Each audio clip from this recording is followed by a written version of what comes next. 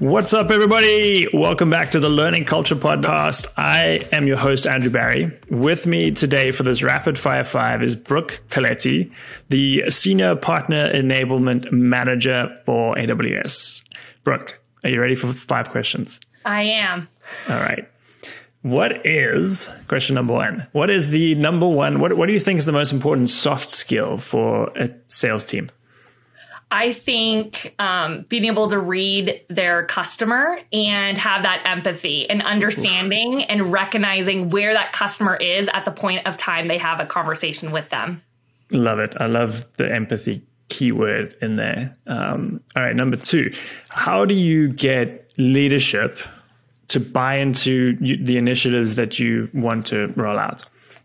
That's a great question. Typically, I have a understanding about how the sales leaders like to be communicated and what they value, whether they're very metrics driven or if they do care about culture. And so I try to tailor my conversations to with them one-on-one first, get buy-in of specific stakeholders that can help be my champion before getting in a room with all of them together. So I already have a couple people that have already bought in and on my side to help me guide the conversation if things go astray as a part of that larger conversation.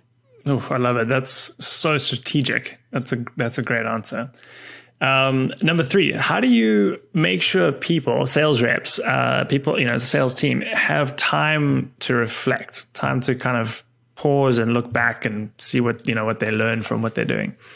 That's a great question. I think it's really has to be a part of your organization's culture. Are the sales managers allowing their reps to have that time to reflect and be strategic in their role? Or are they expected to just execute? Are they only evaluated on the number of emails that they've sent or the number of calls? So I think really getting that buy-in from the top down, we need to make it a priority for them to have some learning time or reflection time and make it a part of your organization's culture.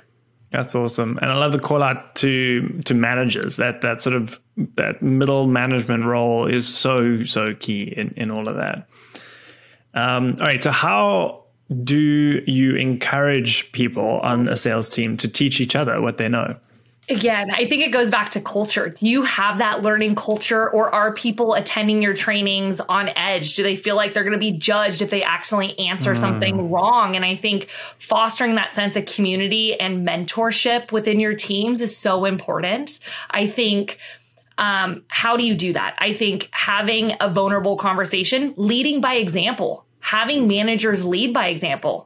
And so as a part of your training sessions, are managers getting vulnerable? Hey, that's something I haven't encountered. Or here's a difficult conversation I had and it failed. And here's some of my learnings. And I think that's going to help open up that culture of learning and being vulnerable so that we can learn from each other. And now we have this sharing culture where we can learn from each other's experiences and help coach and mentor one another.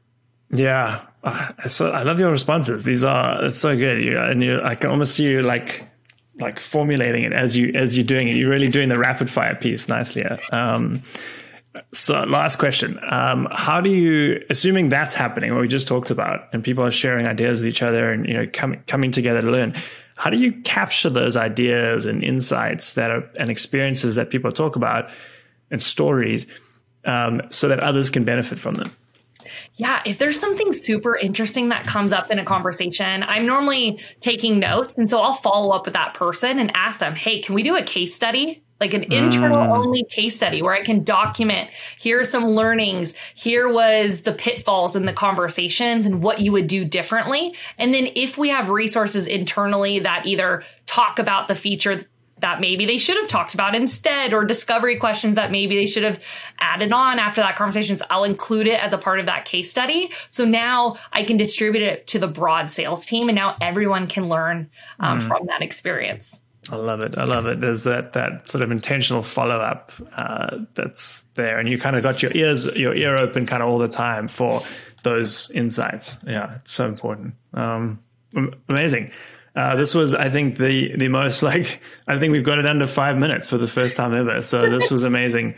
Brooke, for everyone listening, go check out the full episode. If you're listening to this as it's coming out, the full episode will be out on Friday. We go into this each of these in a little bit more detail. We spent a lot of time talking about partner enablement, micro learning, lots of great topics. Brooke, thank you so much.